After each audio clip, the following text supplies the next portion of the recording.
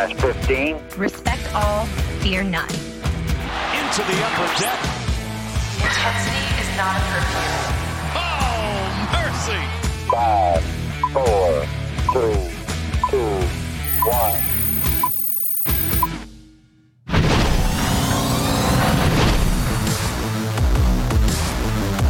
From inside the MASN newsroom, it is the MASN All Access podcast. Paul Mancano and Brendan Mortensen here with you, live, of course, on Facebook and YouTube and Twitter, reacting, talking, discussing, taking comments, and, of course, you could be listening to this afterwards on Apple Podcasts and Spotify and SoundCloud and all that good stuff, in which case, please rate, review, and subscribe. And, Brendan, we usually do a cutesy kind of opening to just start things off slow, but we got to get right into it because the Orioles made some massive moves yesterday, shook up their entire infield, and we're going to talk all about it. Yesterday, of course, was the non-tender deadline. We knew there was going to be some news on that front because the Orioles came into the night with 7 arbitration-eligible players, but the bigger news was made right before that deadline, that 8 p.m. deadline yesterday, and that would be the trade of Jose Iglesias to the Angels. And Brendan, this deal comes almost a year to the day last year of the Dylan Bundy to the Angels trade. It comes a year to the day of the Jonathan Villar trade, and a surprise only because the Orioles just picked up his $3.5 million option about a month ago.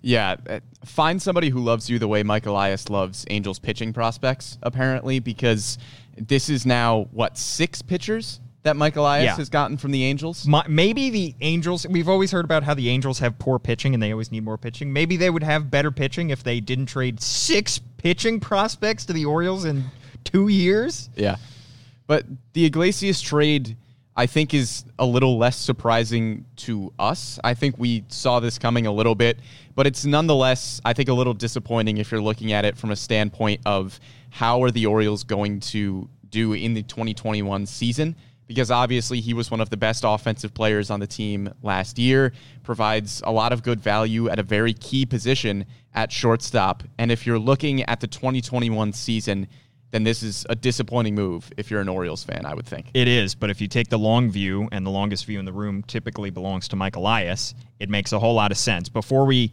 talk a little bit more about that, we're seeing some comments about who exactly they got. The 2 pitchers that they did get back in this deal, Garrett Stallings, right-handed pitcher who was a 5th-round pick out of Tennessee a year ago in 2019, did not pitch professionally, but has a legitimate 4-pitch mix, apparently, according to scouts.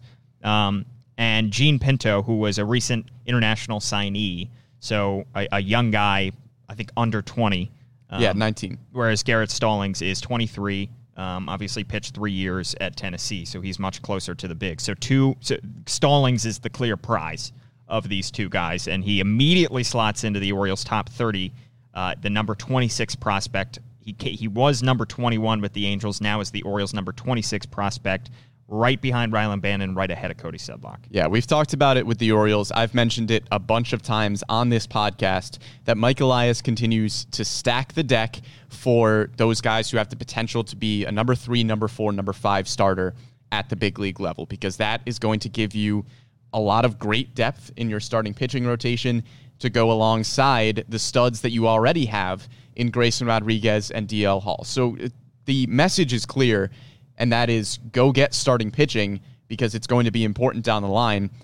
I mentioned it with guys that the Orioles already had with Zach Lowther, Michael Baumann, that group. When the Orioles traded for Kevin Smith last year, he fit into that group as well. And now you throw Garrett Stallings in, who I think we would agree is probably the best prospect of the 2 here and the most promising. A 4-pitch mix at the minor league level is really hard to find, and I think he is going to have a solid chance to be an Orioles starter. At the very least, I think he's a long reliever swingman type, but again, it's just somebody who you're continuing to stack that deck with if you're looking at the back end of the Orioles rotation in a few years. And for how long have we heard that the Orioles need better pitching? How Right. long have they had problems with their talent pipeline, especially in terms of pitching? So the more guys you can get there, the better. But look, you said it off the top, Brendan. We get the frustration from fans because Jose Iglesias was outstanding last year. He was my vote for most valuable Oriole. He came in second in voting for most valuable Oriole, right behind Anthony Santander. He hit .377. I think he led the American League in batting average. Now, granted, he played 30-some games out of the 60, so small sample size. Showed some pop near the end of the year. Was, by all accounts, we weren't in the clubhouse, but by all accounts, he was great in the clubhouse, great mentoring some young guys, and he still, despite his hamstring injury, made some pretty spectacular plays in the field. Think of the play up in Buffalo against Toronto where he threw out that runner coming home on a relay from Anthony Santander. So he was exciting. He was fun to watch last year. He was one of the best storylines on the Orioles last year. But this move made too much sense not to do. And just like the move that we talked about a week ago, where, we're not going back and changing our opinion on this. We have been on the record as saying that this is a deal that they might make. A month and a half ago or 2 months ago, we're talking about potential deals that the Orioles could make this offseason. And we brought up Jose Iglesias' name several times. And exercising his $3.5 million team option changed things a little bit. All it did was keep him under contract, but that was a significant monetary deal to bring him back. But it just made too much sense not to move a 31-year-old shortstop who is entering his final year of team control, who is coming off his best career season. Yeah, that's the point I wanted to emphasize. If you were watching along with us, you saw his .373 batting average on the screen. Jose Iglesias, I can say this confidently, is not going to hit .373 in 2021. He's just not. He's a guy who you are hoping would hit .315. If you get .315 from Jose Iglesias, that's awesome. But Jose Iglesias is not a .370 hitter. He is maybe a .300 hitter. So below that for his career. Right. Yeah. So this is a guy, like you said, 31 years old. He is in the last year of team control, and he is not going to have a better year than he had last year, at least on paper. Yeah. We would still be talking about him in 7 months or 8 months, whenever the July 31st trade deadline is, 8 months, I guess. We would still be using his name and talking about potential moves that the Orioles could make to deal him.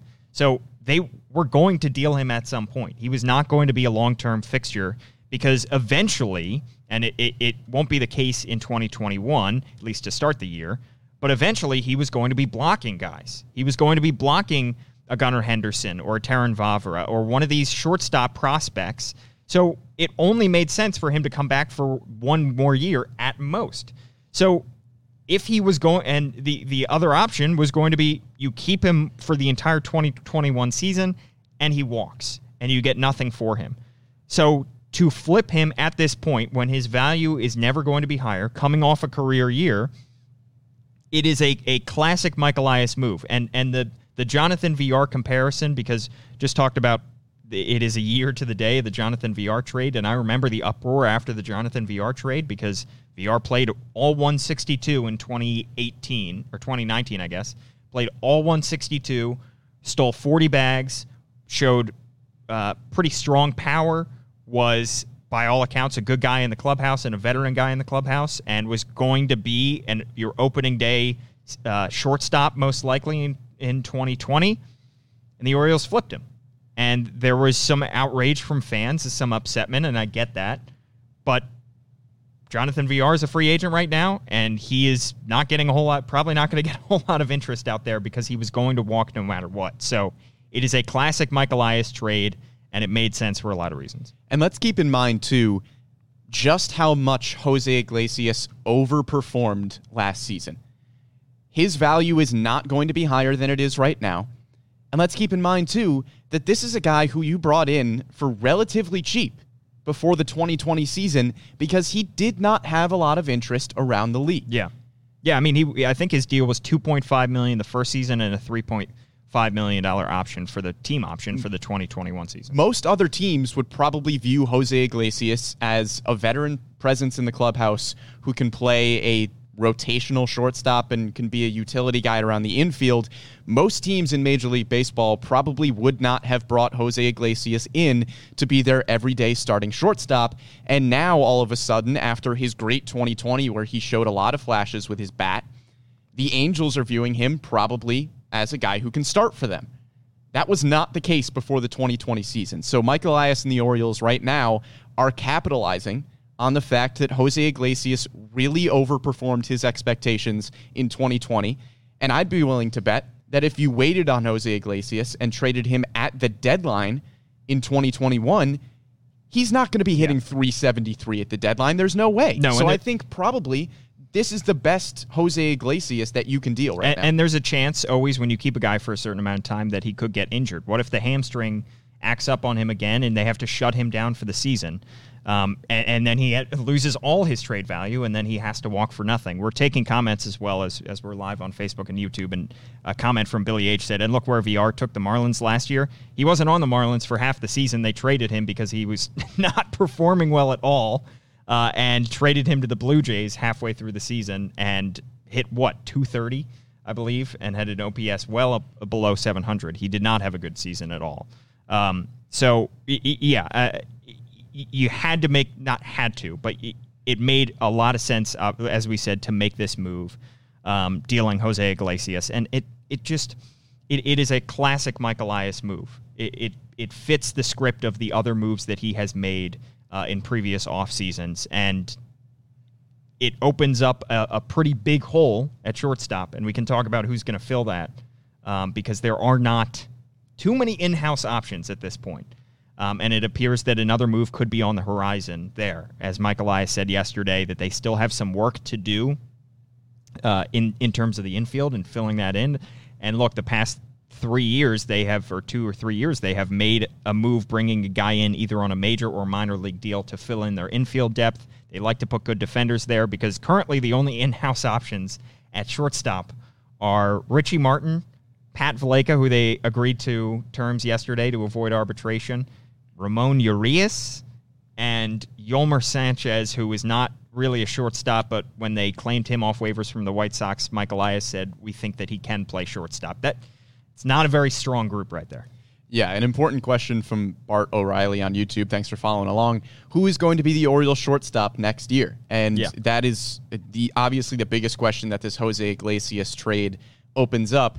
Hi, Mike Elias, it's me. If you're listening, Andrelton Simmons. May I present future Hall of Famer Andrelton Simmons. This is once again my plea for the Baltimore Orioles to sign Andrelton Simmons. The Platinum Glove, one of the best fielders of all time at shortstop, is probably a better hitter than Jose Iglesias.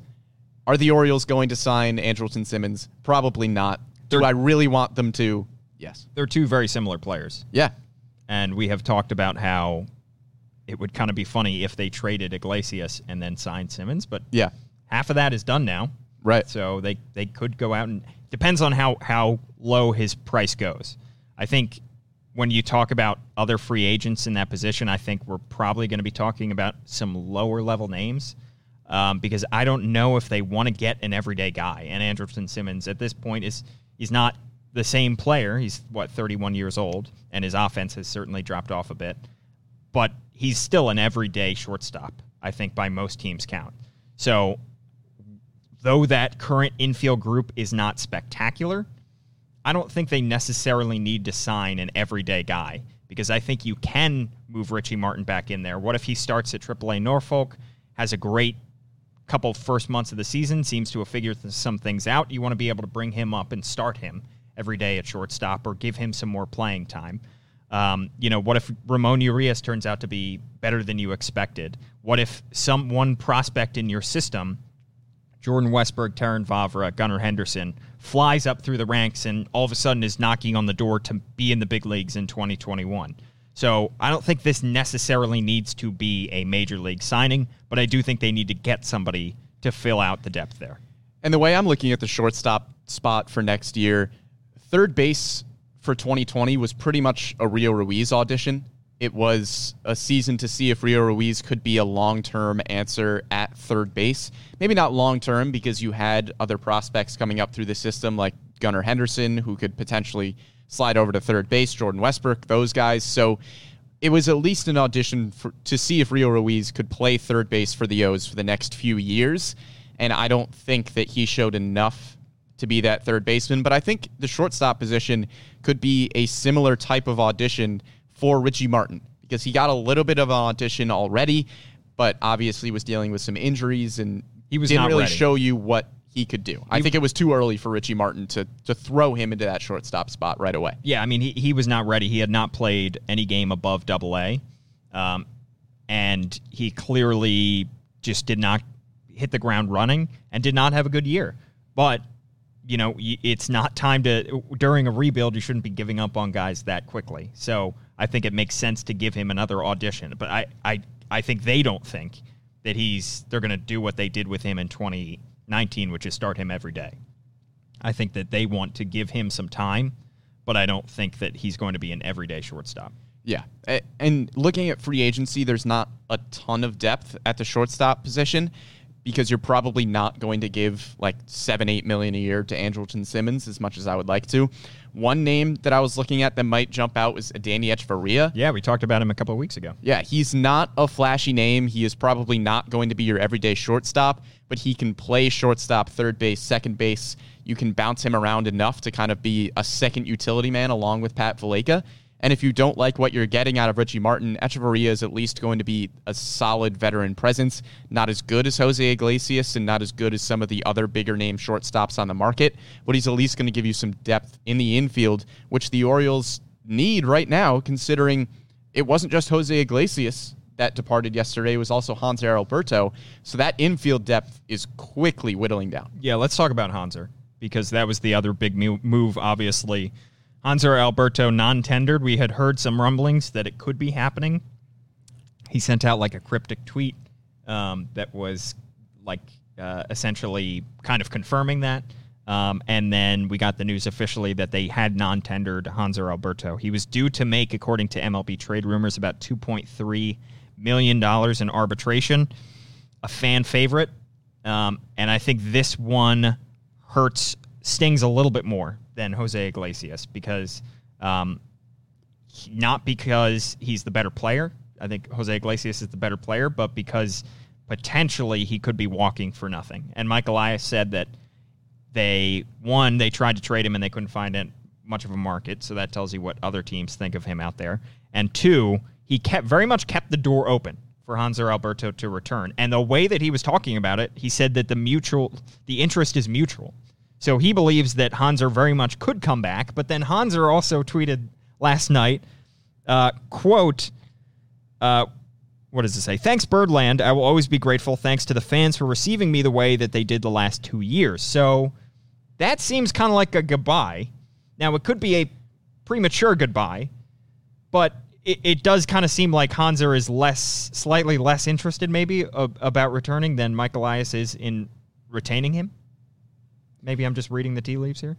I don't know. I would be surprised if Hanser Alberto came back, because his price tag to avoid arbitration was not high. $2.3 million is not huge. Right.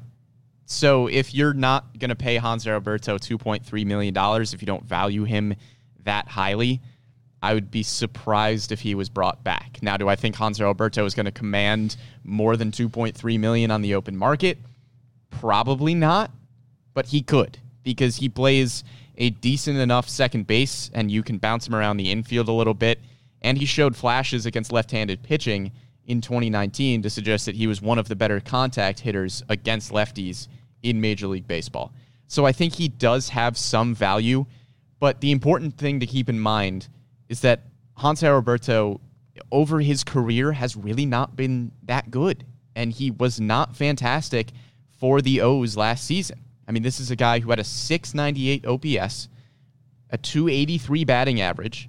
A .283 batting average for a guy who is probably biggest and best trait is that he's a good contact hitter. For a .283 batting average, that's not great. Slugged .393, had a 91 OPS plus. So he really didn't give you that much value. And it's understandable why Mike Elias didn't want to bring him back for almost $2.5 million. It is.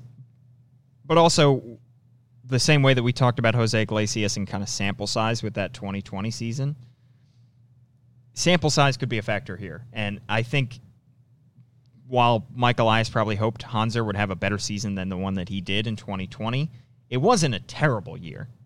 And that 2019 season, a .305 batting average from a guy that really had never produced it at the big league level. I don't know. I just think that to see, first off, the return for Jose Iglesias, who I get is a proven veteran, but then to see Hanser not potentially walk for nothing is just a little bit harder to swallow. Yeah, I would agree, but also we heard reports that the Orioles were looking for deals for Hanser Alberto and couldn't find anything. Couldn't find any. They couldn't find any, and maybe that speaks to what like I said, what the other teams in the league think of him, but also probably speaks to how teams are treating their finances this offseason and how careful they want to be there. But I would think that there would be some kind of better market for him out there, trade market. But you would think. Yeah. But also, so if they end up bringing him back, no harm, no foul. It is, nothing's changed. They could just bring him back and he could slot right back into your everyday second base job, because we talked about how there's no depth at that shortstop spot. There is really very little depth at the second base spot, right behind Hanser. I mean, the names that we would throw out there, I guess they could move Yolmer Sanchez another position he could play. Besides third base or shortstop, they could play him at second base. Rylan Bannon is going to be playing in 2021 at the big league level, but probably not an opening day starter at second base. That's throwing him into the fire quite a lot. But there's really not much depth beyond that unless you count the same names that we just discussed in Pat Valaika and maybe Ramon Urias. Well, it's funny. We've been talking about the outfield and just how much depth there is out there. It is the exact opposite story right now with the Orioles infield. I think right now, if you don't sign any free agents or make any trades for a veteran at either of those positions, you're probably rolling out Richie Martin as your opening day shortstop and probably Yolmer Sanchez as your opening day second baseman. Because I really don't see how Pat Valaika works into the starting lineup. But then again, I didn't really see how Yolmer Sanchez worked into the starting lineup. So I suppose those are the two that you go with if you don't sign anybody else. Which is why I think they signed somebody else. I think you pretty much have to. Yeah. I think you have to. And again, they could bring him back. They could bring Hanser back and sign. In theory, they could bring Hanser back and sign Andrelton Simmons. It's probably not going to happen. But then they almost upgraded. In terms of the shortstop. Yeah. It's so early in the offseason that all these chips haven't fallen yet. And we're going to see. We're not even in what should have been winter meetings yet. We'll have full coverage of what should have been winter meetings next week. And that's usually when deals happen. But who knows about this year? Probably not. But my point is, a lot of moves have yet to be made. There are a lot of deals out there that have yet to be made. Free agent signings. There are probably some trades that could happen at some point. So nothing is settled. The Orioles majorly shook up their infield last night with these two moves, but nothing is settled yet, and it's premature to try to judge their offseason yet because we don't have all the pieces in place yet. And I think it's natural to look at these deals too and be disappointed by the fact that you're just not going to see these guys in the Orioles uniform for 2021 because they played fun baseball. Hanser Alberto, really fun to watch. Regardless of his stats, he was one of my favorite players on the Orioles solely because he just loves the game and he's a great dude and he's just fun to watch play baseball. Jose Iglesias is electric at shortstop and he somehow hit 370 something, which is unbelievable for Jose Iglesias. And I get the disappointment that you're probably not going to see either of those two play for the O's in 2021. And realistically, if the Orioles don't sign a veteran free agent, which we're kind of predicting that they will, they're probably downgrading at both of those positions going into the season. But in this Jose Iglesias trade, you are getting back two really good pitching prospects, somebody who already slates into your top 30. And you have to keep in mind that the Orioles' time for winning baseball is still not right now. Yeah. I know there's improvements at the major league level. Ryan Mountcastle is really exciting. Trey Mancini coming back is also very exciting for the 2021 season. Guys are getting healthy. The outfield is looking good and fleshed out. It's still not the time. No, and Mike Elias said as much. He said at some point the switch will be flipped, but we're not there yet. Right. And you can't take for all the improvements that we saw last year from the young guys, and there were so many promising returns from some of those young guys. They still finished with the 5th worst record in baseball. So they still have a top 5 pick. They still have a roster that is not ready to compete yet. And you talk about the depth in terms of the infield or lack thereof at this point. The Orioles have, as we've talked about many times in this podcast, several middle infield prospects that are just waiting to make their debuts. The problem is they're at the lower levels of the organization. Taron Vavra played at high A. Gunnar Henderson was drafted in 2019? Yeah, wow. Years go crazy. Drafted in 2019. He's, out of high school, so he's a young guy. Jordan Westberg was just drafted in 2020. Those are probably your 3 best infield prospects at this point. And they're most likely not going to make their major league debuts in 2021. Maybe 2022. Maybe. So, those guys have not even made their debuts yet, and they're still several years away from contributing at a major league level, contributing to winning baseball. So there's really no reason to block those guys, to put pieces in place. Like it would not make a whole lot of sense. If you could get Andrelton Simmons on a 1-year deal, or maybe 1 year with an option, or maybe at most 2 years, that makes sense. But there's no reason whatsoever to put a long-term fixture in place at one position, because we just don't know when these guys are going to make their debuts, how they're going to look when they make their debuts, and how good they could be. Because one of these guys could be phenomenal, and there's just no reason at this point in the rebuild to block their path to the big leagues. It's still a rebuilding phase, very much so. It is not a retooling phase. And while we're talking about these trades, we both agreed that the Jose Iglesias deal, obviously how these prospects do is going to determine how good this deal was. But on its surface level right now, I think we would agree that it's a good trade. But acknowledging the fact, along with that it is also nice to be able to see good baseball players on the Orioles and see them win some games. Yeah. So I just wanted to acknowledge the fact that we understand that not watching winning baseball is frustrating, and trading away good players is frustrating. But it's not going to be frustrating in 2-3 years when all of these prospects start to come up and you just have all of these guys that are getting promoted to the major league level, where you'll look back a few years before and say, oh yeah, that was a good deal, because now this prospect is coming up. He's 24 years old. He's going to be a stud at the major league level. We traded a 31-year-old Jose Iglesias for that dude. So come back to us in 2 or 3 years, and then I hope that you will not be as frustrated when the Orioles are calling up these young prospects, and hopefully those young prospects are producing the winning baseball that was only made possible because you are dealing the good players that you have right now. And the Orioles have, according to MLB Pipeline, the 8th ranked system in all of baseball. That's going to continue to go up. Mike Elias wants that to be higher. Yeah. He wants that to be a top 5 system, most likely, because if your whole purpose is to rebuild this thing with your farm system, you want to make sure that farm system is as good as it possibly can be to provide a foundation for a winning ball club. So this farm system is still not at the point that he wants it to be, and he will continue to make those deals. He will continue to draft high at this point. He's going to add a top 5 pick to this system next year in July or whenever the draft ends up being. So he wants to make sure that this system is really good, is not just really good, is great before that they can roll with this thing and start to win. So they are still a ways away, and we have to be patient. And I know that can be very frustrating because we have been patient for a while. But look, Mike Elias took over a team that lost 115 games. They lost 108 his first year, and 60-game season, the winning percentage went up again.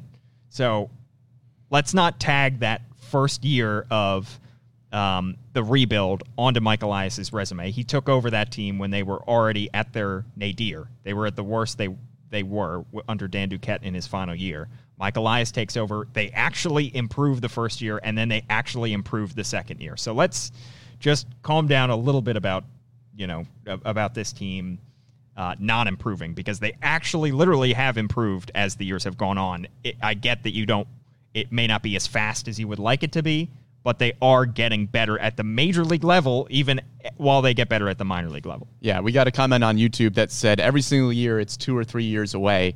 I think right now, realistically, it probably is 2 or 3 years away. Yeah. But 2 or 3 years from now, we're not going to be saying 2 or 3 years away, because those prospects are going to be at the major league level. That's the time. And 2 years ago, when Mike Elias took over, we were saying like 5 or 6 years away. Right. Honestly, we're getting there. The system was that bad at that point. The system was in the lower third in terms of all of baseball. The system was depleted of talent. And, Dan Duquette had a few good drafts right before he left. But this system has grown immensely over the past 2 years. And it takes time. It takes time. These kids some of them are 18, 19 years old. At this point now, they're heading into the 20, 21 years old. So odds are they're not going to be contributing at a major league level to wins for 2 to 3 years. And looking at the Orioles' top 30 prospects, a guy like Rylan Bannon is the 25th ranked prospect, a guy who we think is going to come up and be a contributor at the major league level. And that speaks to just how good these prospects are in the top 30. Garrett Stallings is the 26th ranked prospect in the Orioles system. That number 26, don't let that fool you. He is a really good pitching prospect who would probably be top 20 in most other systems. We would probably be talking about him around the same ranking as a guy like an Alexander Wells somewhere else. And you notice in the same deal with the Braves, the Tommy Malone deal, where they got 2 players to be named later. One of them was A.J. Graffinino, who fit in as the Orioles' number 30 prospect, actually got bumped out by Garrett Stallings here.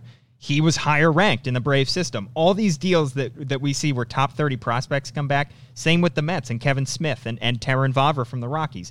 They were higher ranked in the original team system because the Orioles have a deeper, better system. So they drop in ranking when they get to the Orioles system because there are better players around them. The 26th ranked prospect in the Orioles system right now has a scouting report that basically says he has a 4-pitch mix that is good enough to get him in a Major League Baseball starting rotation. Yeah. That is excellent. Yeah. This is how you start. This is how you start. And there are still many steps to be taken from this point to a postseason appearance, from this point to a true title contender. But the first few steps have to be made before you can make those later steps. He's just doing this, he's taking, trust the process. He's taking this slowly as he should. And it's important to keep in mind, the Orioles still have moves to make. Yes. These will not be the last moves that we see from Mike Elias. They have 39 out of 40 players on their 40-man roster right now, which means they have a spot open for the Rule 5 draft. Anthony Santander was a Rule 5 draft guy. So they're leaving a spot open probably for that Rule 5 draft, and hopefully they find a diamond in the rough somewhere there. We are thinking that the Orioles will probably sign a veteran free agent infielder, I would imagine. If they don't bring back Hanser Alberto, they have to probably fill a hole somewhere at that shortstop second base spot. Yeah. So there are still moves to be made. Let's not jump to Richie Martin is going to be a horrible opening day shortstop, and Yolmer Sanchez shouldn't be in an opening day lineup. The Orioles are still going to make moves before the 2021 season, and I think before we jump to a conclusion of the shortstop position is horrible now and the second base position is horrible now, we've still got to see what Mike Elias has in store for free agency and trades. Yeah. At this point, the Rule 5 draft, we still have not had 100% confirmation yet, is going to be a week from today. It's happening sometime. It is going to happen, and the Orioles hold the number 5 overall pick in that Rule 5 draft, so they could take somebody at that spot. And seeing some comments as well, Tony in our Facebook comments saying maybe Elias has somebody in mind for that Rule 5 draft, and he very well could. So it is, as we've said many times, it is smart at least to keep a spot open in the Rule 5 draft when you are a rebuilding team.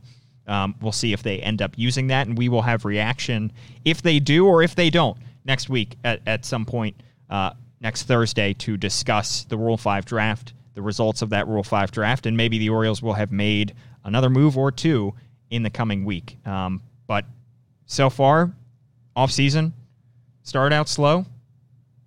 Things got kicked up a notch in December. Yeah. Leave it to Mike Elias and the Orioles to kick the hot stove up a notch. Maybe some teams can sign some free agents now. Maybe. That would be fun. That would be fun. Yeah. How about that? Isn't that what the offseason is for? One would think. One would think. Yeah. But here we are. Here we are. We'll see what happens. But thank you, everybody, for commenting along. And be sure to rate, subscribe, review, all that good stuff. And we appreciate it as always. And we will have full coverage, of course, on MASNsports.com. Stephen Rock will have you covered there as well. Thanks to Bobby Blanco, our producer. Thanks to Hannah Broder behind the scenes as well. He's Brendan Mortensen, at Brendan Morty on Twitter. That's right. At Paul Mancano on Twitter. Give us a follow as well. And thanks for tuning in. We will be back next week. We'll see you later.